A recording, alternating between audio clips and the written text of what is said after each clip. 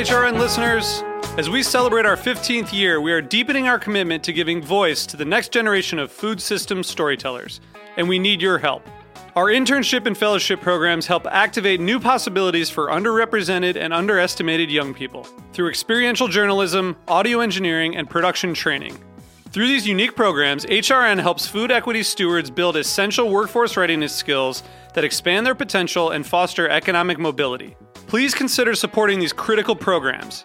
And with a minimum donation, you can be entered to win a dinner for two at an amazing restaurant in one of 8 cities and tickets to a concert at a great venue in one of those cities. We have incredible partners across the country who have donated, as they also share our passion for helping to educate the next generation of food systems storytellers. Check out heritageradionetwork.org/15 to donate and enter to win today. That's heritageradionetwork.org/15 to donate and enter to win today. And make sure you donate before March 31st. Thank you. Today's program is brought to you by the International Culinary Center, offering courses that range from classic French techniques in culinary, pastry, and bread baking to Italian studies to management, from culinary technology to food writing, from cake making to wine tasting. For more information, visit culinarycenter.com. I'm Erica Wides, host of Let's Get Real, the cooking show about finding, preparing, and eating food. You're listening to Heritage Radio Network, broadcasting live from Bushwick, Brooklyn. If you like this program, visit heritageradionetwork.org for thousands more.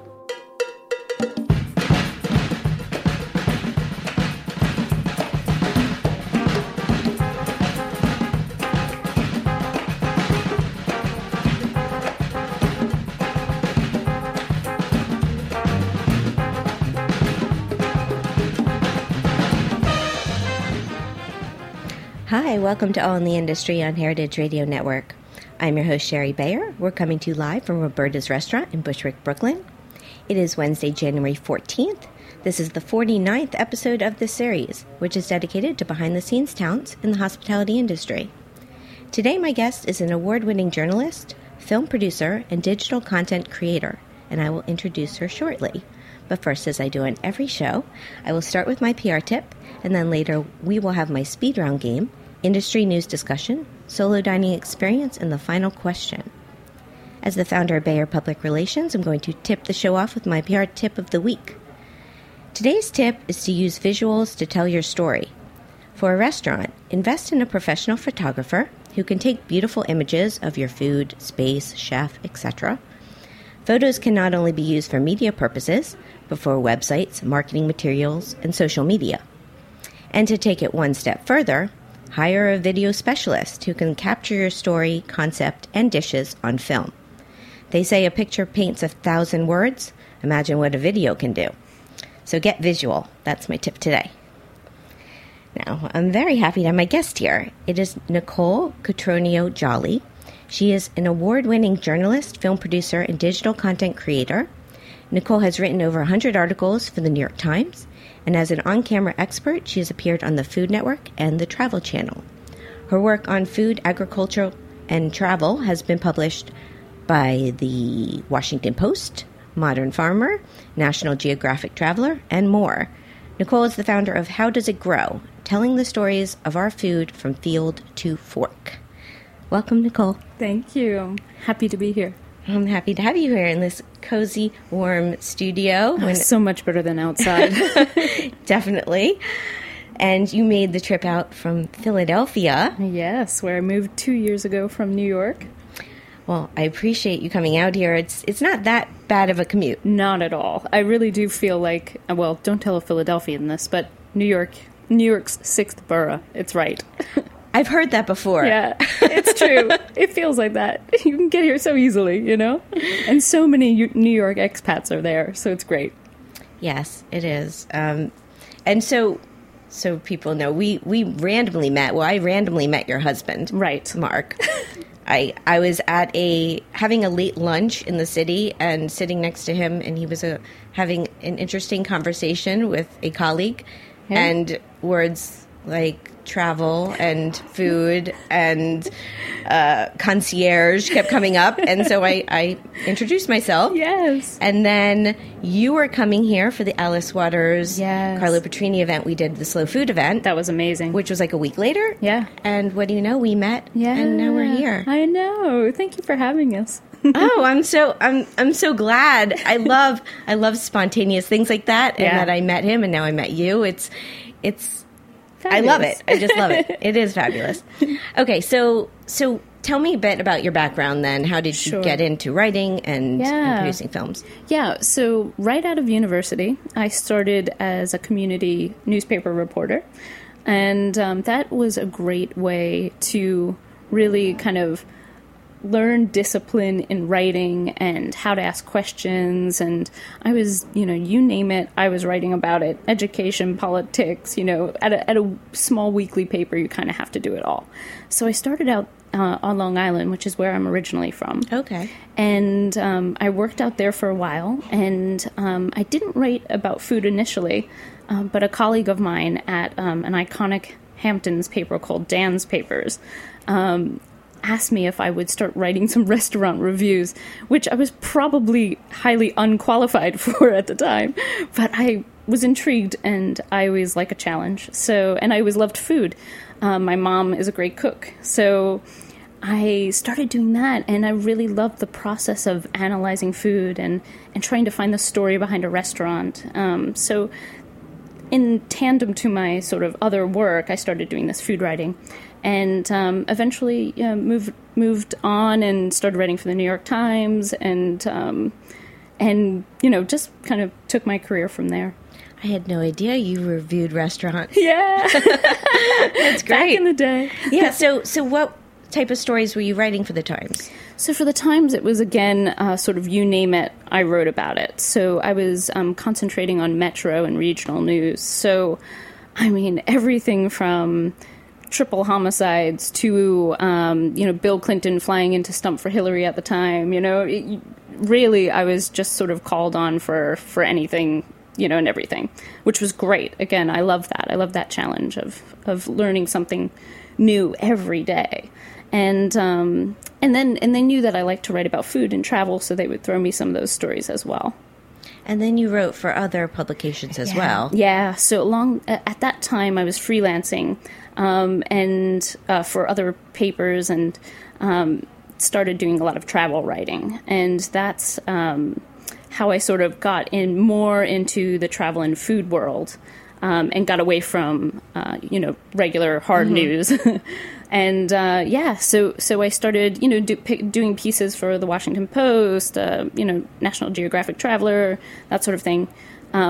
My husband, well, he wasn't my husband at the time, but my husband and I started a website called Globerati.com at the time, and that is all about luxury travel news. So I started, doing a lot of traveling with that site. He was a long-time contributing editor to Condé Nast Traveler, so he brought, at the time, this is, I don't know, maybe 10 years ago, when it wasn't as frequent to have the kind of content that you were reading in magazines online. Mm-hmm. So he started that website, and we started, traveling and writing from there. It's the type of career that I get jealous of, the traveling, writing, doing, I can't lie, it is pretty amazing. Yeah, so then, now, on-camera appearances, because you were on the Food Network, and right. How did that come about? Yeah, those are just like, very much like this, very sort of serendipitous sort of opportunities. Again, back about 10 years ago, when the blog landscape was a little less populated, I had a blog called New York Girl Eats World. It doesn't exist anymore. Okay. But, so I was writing about food and travel, and I have a friend from Venezuela who is a chef, and he would do a weekly column on my blog. And the Food Network came to us because there was a throwdown with Bobby Flay with Caracas Arepas, and they were looking for some Venezuelan expertise, and they knew about my friend chef and a writer to kind of sound off. So we judged, an episode of that, which was a lot of fun. Well, Bobby's been on the network a long time. He's had a great run of tons of really cool shows, and I remember that one. Yeah. He's a sweet guy too. In real life, he's a real charmer. Yeah, no, I've met him before, and actually in his restaurant here now, Gato is amazing. Yeah, it's doing great. Yeah, so no, he's a hardworking guy, and he's had a lot of shows on the network. I know. That must have been fun. Yeah, it was. It was a lot of fun. So then, with producing the videos, and how did you want to get to how to take that leap? Yeah, going from writing to storytelling on camera is not too far of a leap. But, we saw the writing on the wall. Video was starting to, really get easier to produce when you're, when you have the proper tools on a very sort of nimble crew, on a pared down crew. So we got into video about 6 years ago. And it was great. It was another challenge, how do we tell stories with this visual medium? How do we adjust to show, don't tell? Because we were doing a lot of hospitality stuff at the time, we started our company that we have today called Manic Media, and started creating mostly hotel videos, but now we have branched out to all types of lifestyle brands. But it was during that work that the seed for How Does It Grow started. No pun intended. Very good. None at all. Yeah. So, as you come to appreciate video and learning from video, I started looking for the types of videos that we eventually started creating with How Does It Grow. Just those foundational stories about how our food grows. And when I was looking for it, it wasn't there, and I was shocked. I mean, it seems like very ripe for that kind of medium, right? Here we go. I'm my getting God. them all. Oh, wow. I'm on a roll. So we, so we thought, okay, this content's not out there. We would love something like this. Maybe others would too. And as we started to sort of conceive the project, we really wanted it to be something that everybody could access. I feel that we call it agricultural literacy. We feel that, I feel very sort of illiterate when it comes to matters of agriculture, or I did before I started How Does It Grow? And I just thought, if we don't know where our food comes from, how can we really make those healthy choices that we should be making? If I've talked to a lot of teachers, and teachers often tell me the same story, which is that their students don't realize that a French fry is a potato. And I thought, if we're going to teach them how to choose maybe the healthier roasted alternative to a fried potato, how are they going to make that connection if they don't know that they're both potatoes to begin with, right? So what are they eating, and how does it grow? So, so How Does It Grow was really born from that effort. What year was that? When did you start? So we started it with a Kickstarter at the end of 2013. So we're just over a year old. Love Kickstarter. I know, it was an amazing experience because it not only helped us, raise the money for the initial episodes, so we could keep them all free, but it also, helped us obviously build an audience and to gauge the interest in that topic. And that was what was so exciting. We realized that this wasn't just something we were interested in. A lot of people wanted to know this information. So it was an exciting start to How Does It Grow? And so we're on our 5th episode. We just put it out yesterday. What is the episode that just came out? It's all about apples. Oh. How do they grow? So every story traces a single crop from farm to fork. So we go to a farm where that crop is growing, and we, take you all through the process. and then end with a very easy tip of how to incorporate it into your diet in a pretty healthy way. Oh, I can't wait to see that one. It was fun. I'm sure it was. Okay, we're going to talk with Nicole a little more after this break, so stay with us. This is All in the Industry on Heritage Radio Network. And today's break song is called New Dutch by Mamarazzi. This is Heritage Radio Network.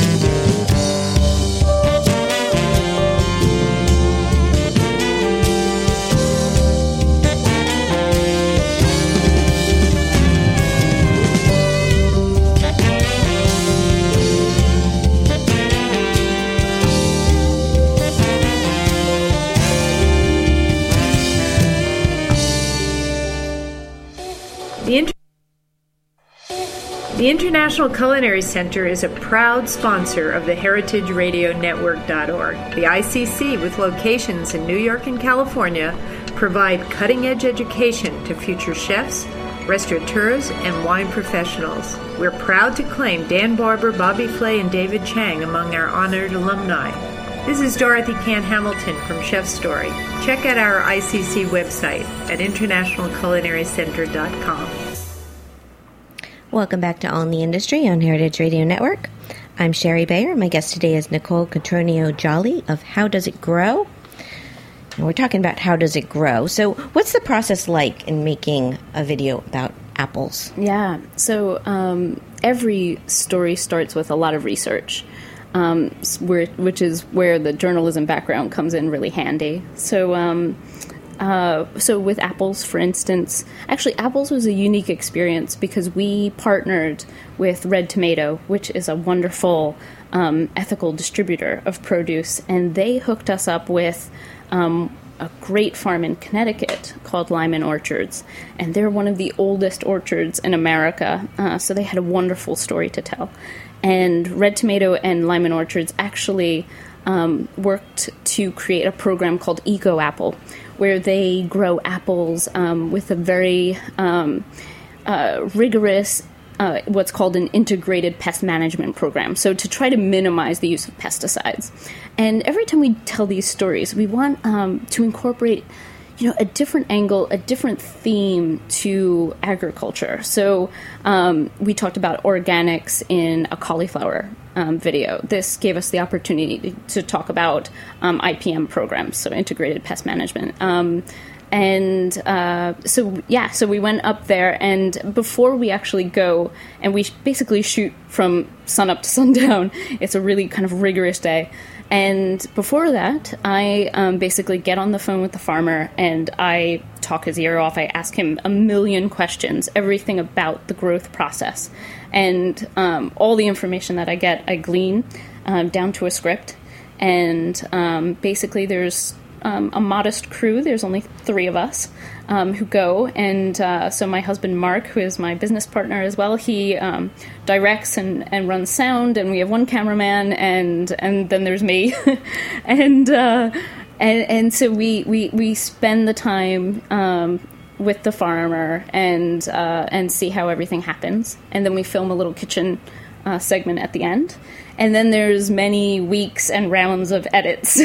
We're all perfectionists, so we really go through and trim it down. We try to keep the videos just under 5 minutes because, attention spans. People's attention these spans days, are so right? short. And of course, we want them to be tools that can be used anywhere, in the classroom, by parents teaching kids at home. And I'm happy to say that these videos are being used in those educational environments, which is thrilling.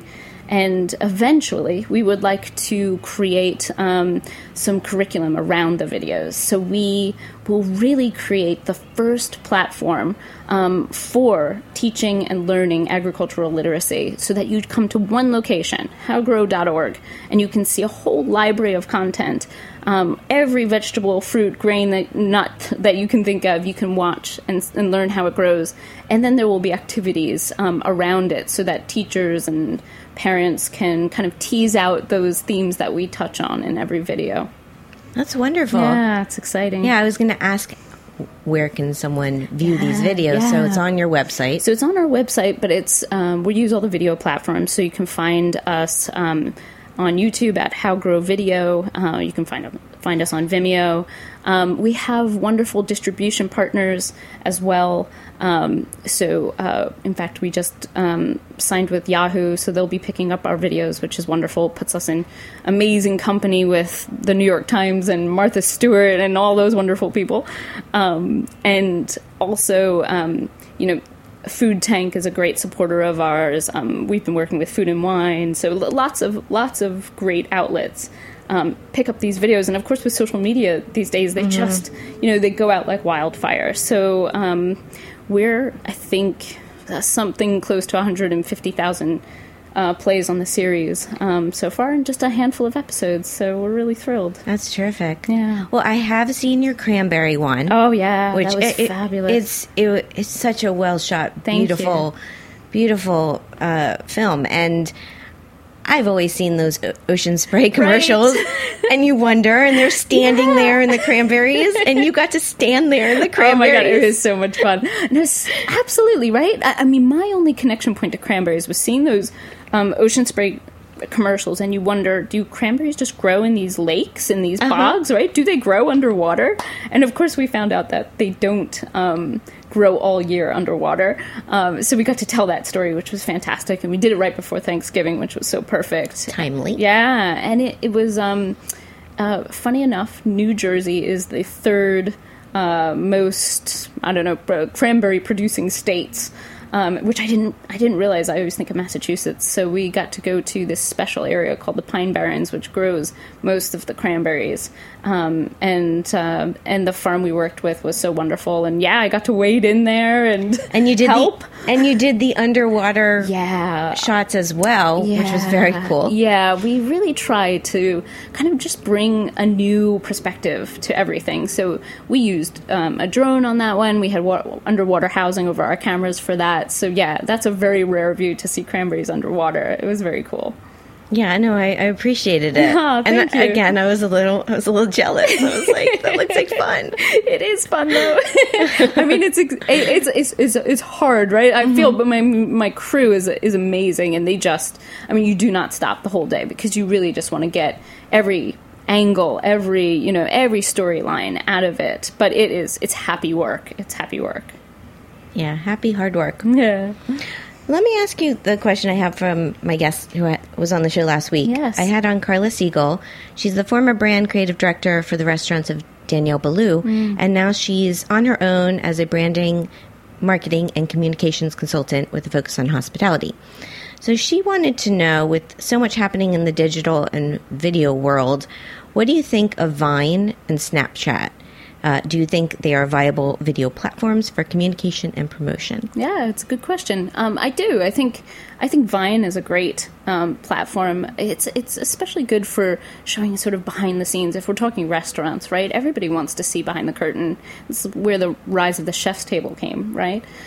So using Vine to capture the action in the kitchen, something like that, seems really perfect. Snapchat, I'm a little bit skeptical about because it sort of goes away. It doesn't last forever. So I don't know. I'm not an expert on Snapchat, but I think those platforms are very ripe to be used. Certainly. Yes, I'm not Snapchat.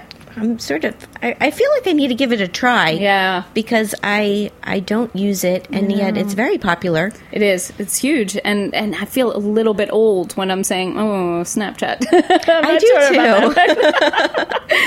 The younger generation. I know. There's always going to be something, though, right? So we have to stay on top of these things. Yeah. Well, I thought it was a good question. That was a good answer. Yeah. Thank you.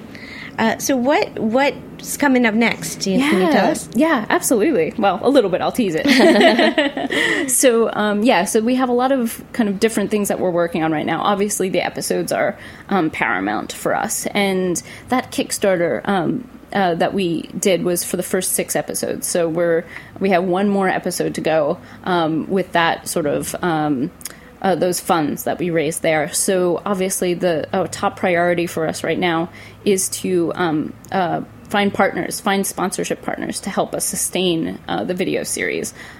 We really feel passionately that these videos have to stay free to everyone who needs this education. So we need to find some funding for that, and that's a priority for us this year. Also, to start writing the curriculum around those videos. We have actually had some wonderful teachers who have been using it step forward and say they want to help us out with that. So we'll start doing that and teasing out the themes of the existing videos already. And then of course shooting. So we're planning some trips to warmer climes right now. Smart, right? I know. We have to go where things are growing, and so we have 2 trips in the works. One possibly down to Florida, which would give us access to lots of produce. So we're just trying to narrow down the opportunities there. Oranges. I know. How do they grow? It's funny. Mangoes. Right? Exactly.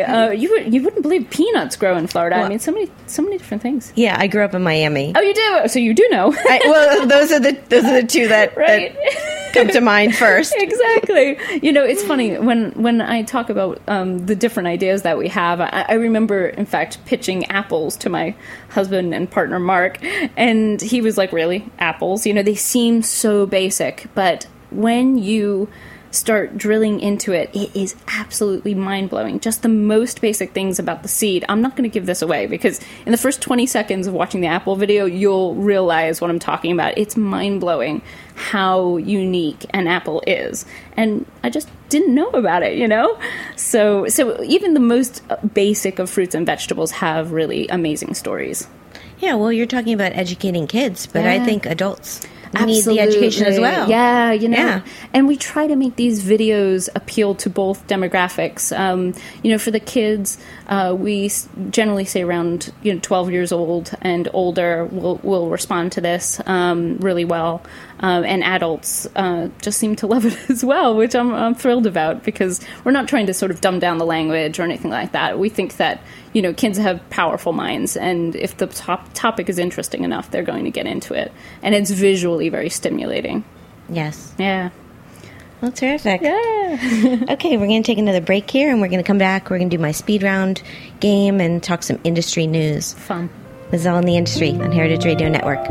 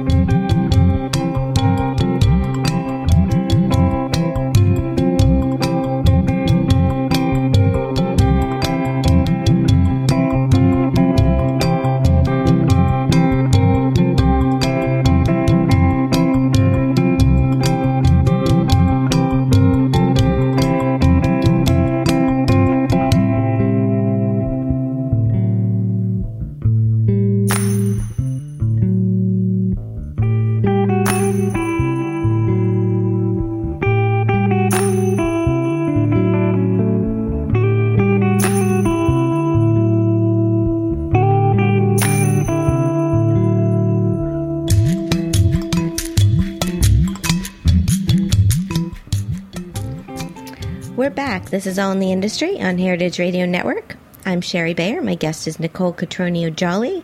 It's time for my speed round game. Let's do it.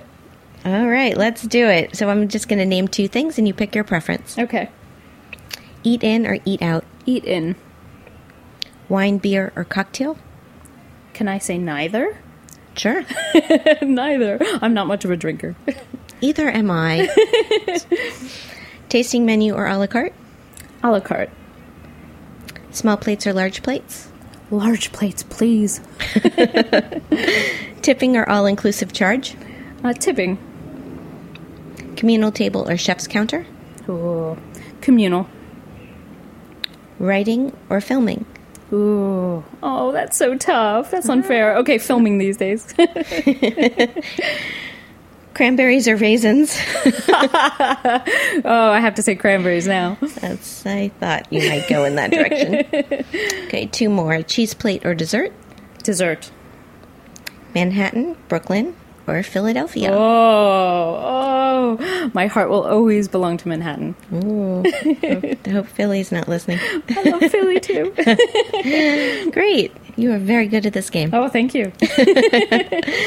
Okay, some industry news this week. So today, the New York Times reviewed Upland, and it's off of Park Avenue South. It's by Pete Wells. Gave it 2 stars. Yeah. Really liked it. Yeah, he really did. It was quite a glowing review, I thought. It was. I mean, he started it saying that's the restaurant he's recommending for people to go to. You can't get better than that. No, you can't. And actually, I did one of my solo dining experiences there. Oh, great. What'd you think? It was really good. I ate at the bar. I mean, I didn't have that much. I only had 2 dishes. Okay. And so he was talking about the pizzas and the pastas, and I didn't have that. Okay.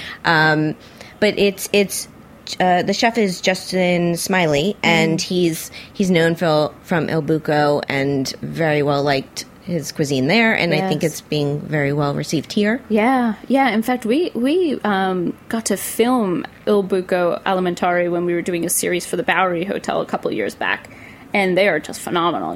Baking their own bread and the whole bit, which was amazing. So I was excited to see that he's moved on to another endeavor. Yeah, and his I don't know, he's a partner, but the owner is Steven Starr from Philadelphia. It's a big Philadelphia. I mean, he has an empire. Yeah, and I have to say I like quite a few of his restaurants. So yeah. Yeah, well, when I was in Philly a couple of years ago, and I went to a few of his places, and then I went to Jose Garza's also, because those are like the big Philly. And he's opening a branch, right? Right. Well, that was my next article was, well, no, that's a good segue. All right. There we go.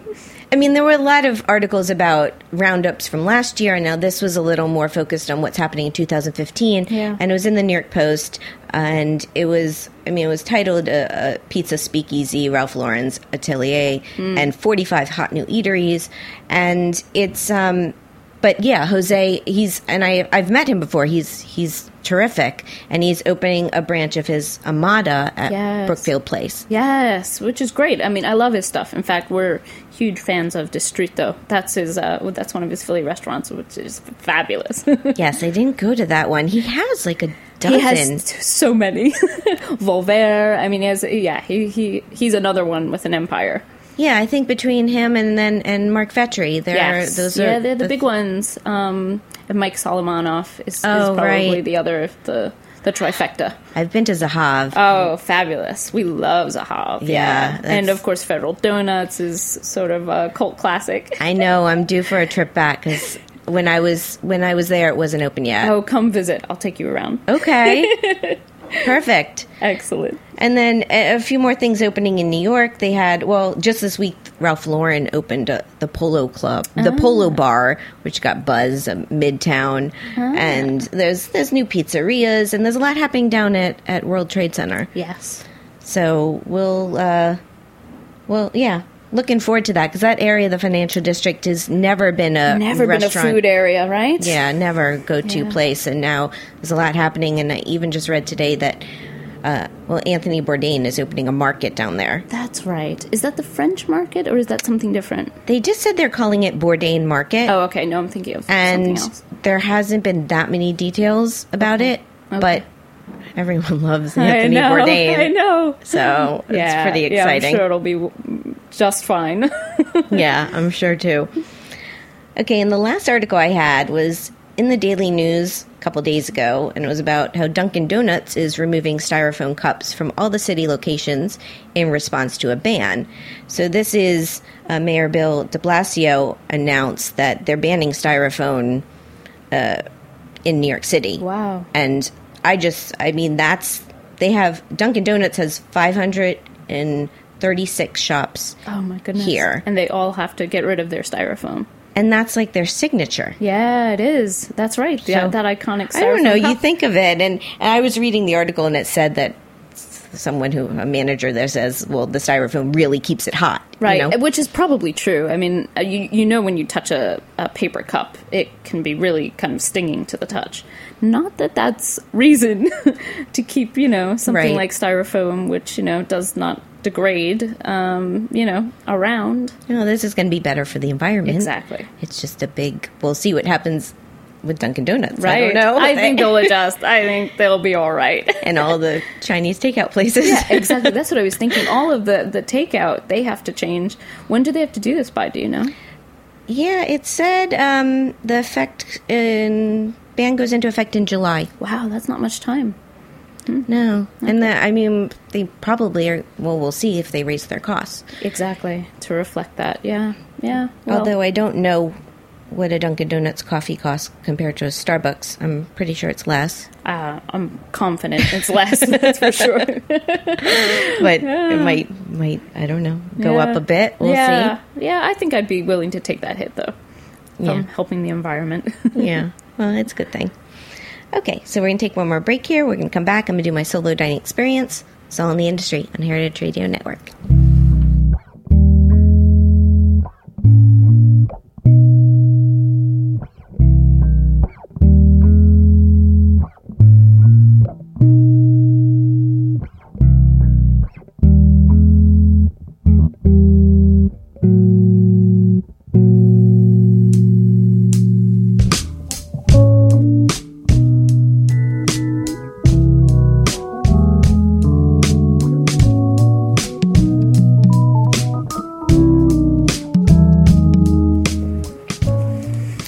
Welcome back to All in the Industry on Heritage Radio Network. I'm Sherry Bayer. It's time for my solo dining experience of the week. Now, this week I'm talking about another restaurant that I checked out over the holidays. It's the Chef's Club by Food and Wine. Here's the rundown. The location, 275 Mulberry Street near Houston Street in Soho, Manhattan. The concept, an innovative contemporary American restaurant featuring exclusive dishes created by a rotating list of talented best new chefs. The chefs, Executive Chef Didier Elena, and the 4 featured chefs right now are Gabriel Rucker, Linton Hopkins, Eric Anderson, and Lachlan McKinnon Patterson. Why did I go? Because this concept is cool, and I love Food and Wine magazine. My experience? I went as a walk-in, and I was able to get one of the 4 seats at the chef's table in front of the pass at the very beautiful open kitchen. Chef Elena greeted me, and he actually took my order. The service and the food were phenomenal, and everything coming out of the kitchen looked superb. I enjoyed chatting with a foodie who was sitting next to me, and meeting Chef Elena, who is actually now going to come on my show in a couple weeks. Ooh, that's exciting. Excited about that. Now, what did I get? Well, going in, I thought I was going to get dishes from different chefs, but then I decided to go with everything from Chef Rucker because they seem to go well together. So as an appetizer, I had the smoked and seared Hudson Valley foie gras, and as an entree, Le Pigeon, which is one of his signature dishes. My take? Both beautifully presented, rich and flavorful dishes. The foie gras pairing of smoked and seared was excellent, and the squab was perfectly cooked. The scene? It was a mixed crowd, mostly couples and small groups. The setting it's a modern yet comfortable feel. It's designed by David Rockwell, and there's a lot of statement art. There's this giant salt. It's not even a cube. It's kind of like a chunk of salt hanging from the ceiling in the middle of the room. Wow. So it's impressive and very comfortable and at the same time. Okay, perfect for dinner with friends or relatives. Interesting tidbit, Food and Wine magazine launched this rotating dinner menu concept in 2012 at the St. Regis Hotel in Aspen, Colorado. Personal fun fact, I had dinner there in 2012 when I was attending the Classic Food and Wine in Aspen.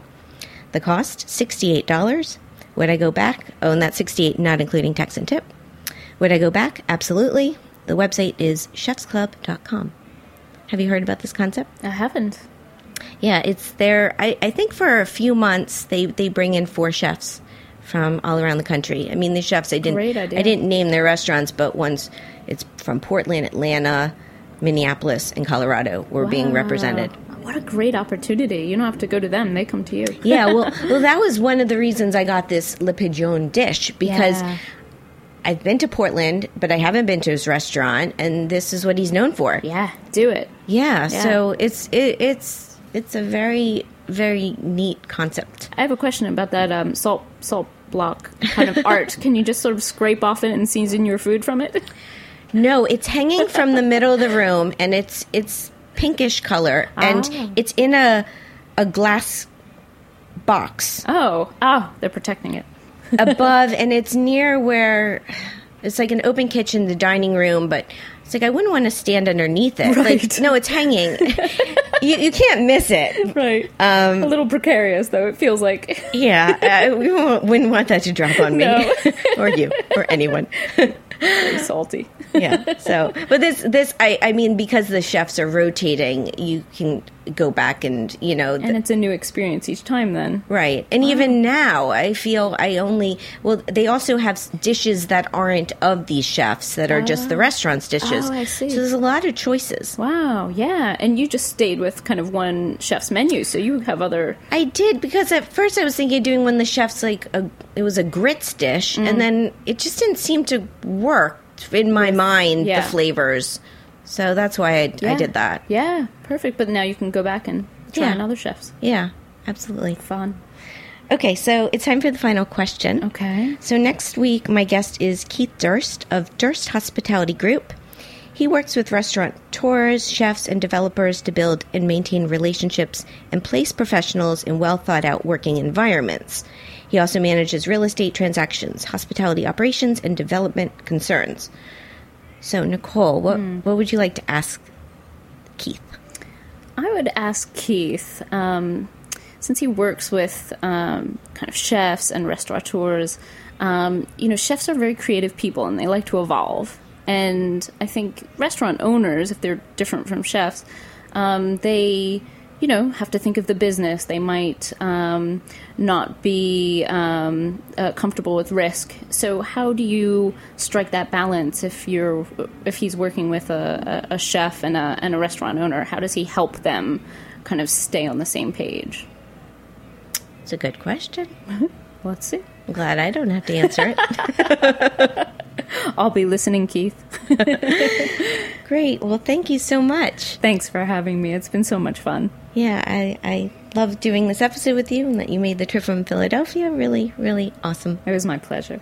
So I've been talking to Nicole Cotroneo Jolly. She's the founder of How Does It Grow, telling the stories of our food from field to fork. Their website is howgrow.org. She's on social media at Nicole Cotroneo and at howgrow. My social media is at Sherry Bayer, at Bayer PR, and at All Industry. My Facebook page is All in the Industry. My website's BayerPublicRelations.com. If you miss a live broadcast, you can always find us archived at heritageradionetwork.org. We are also on Stitcher and iTunes. Thanks to my engineer, Jack, and to Nicole, and all of you out there listening. I'm Sherry Bayer. I'll be back next Wednesday at 4 with another live show of All in the Industry. Hope you'll tune in there. Bye.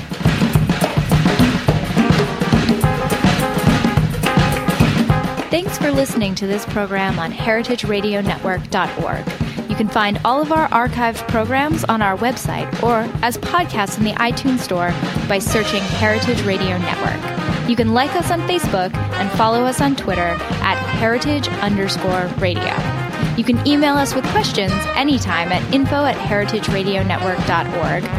Heritage Radio Network is a 501c3 nonprofit. To donate and become a member, visit our website today. Thanks for listening. Everybody gets low, but there ain't no reason to worry.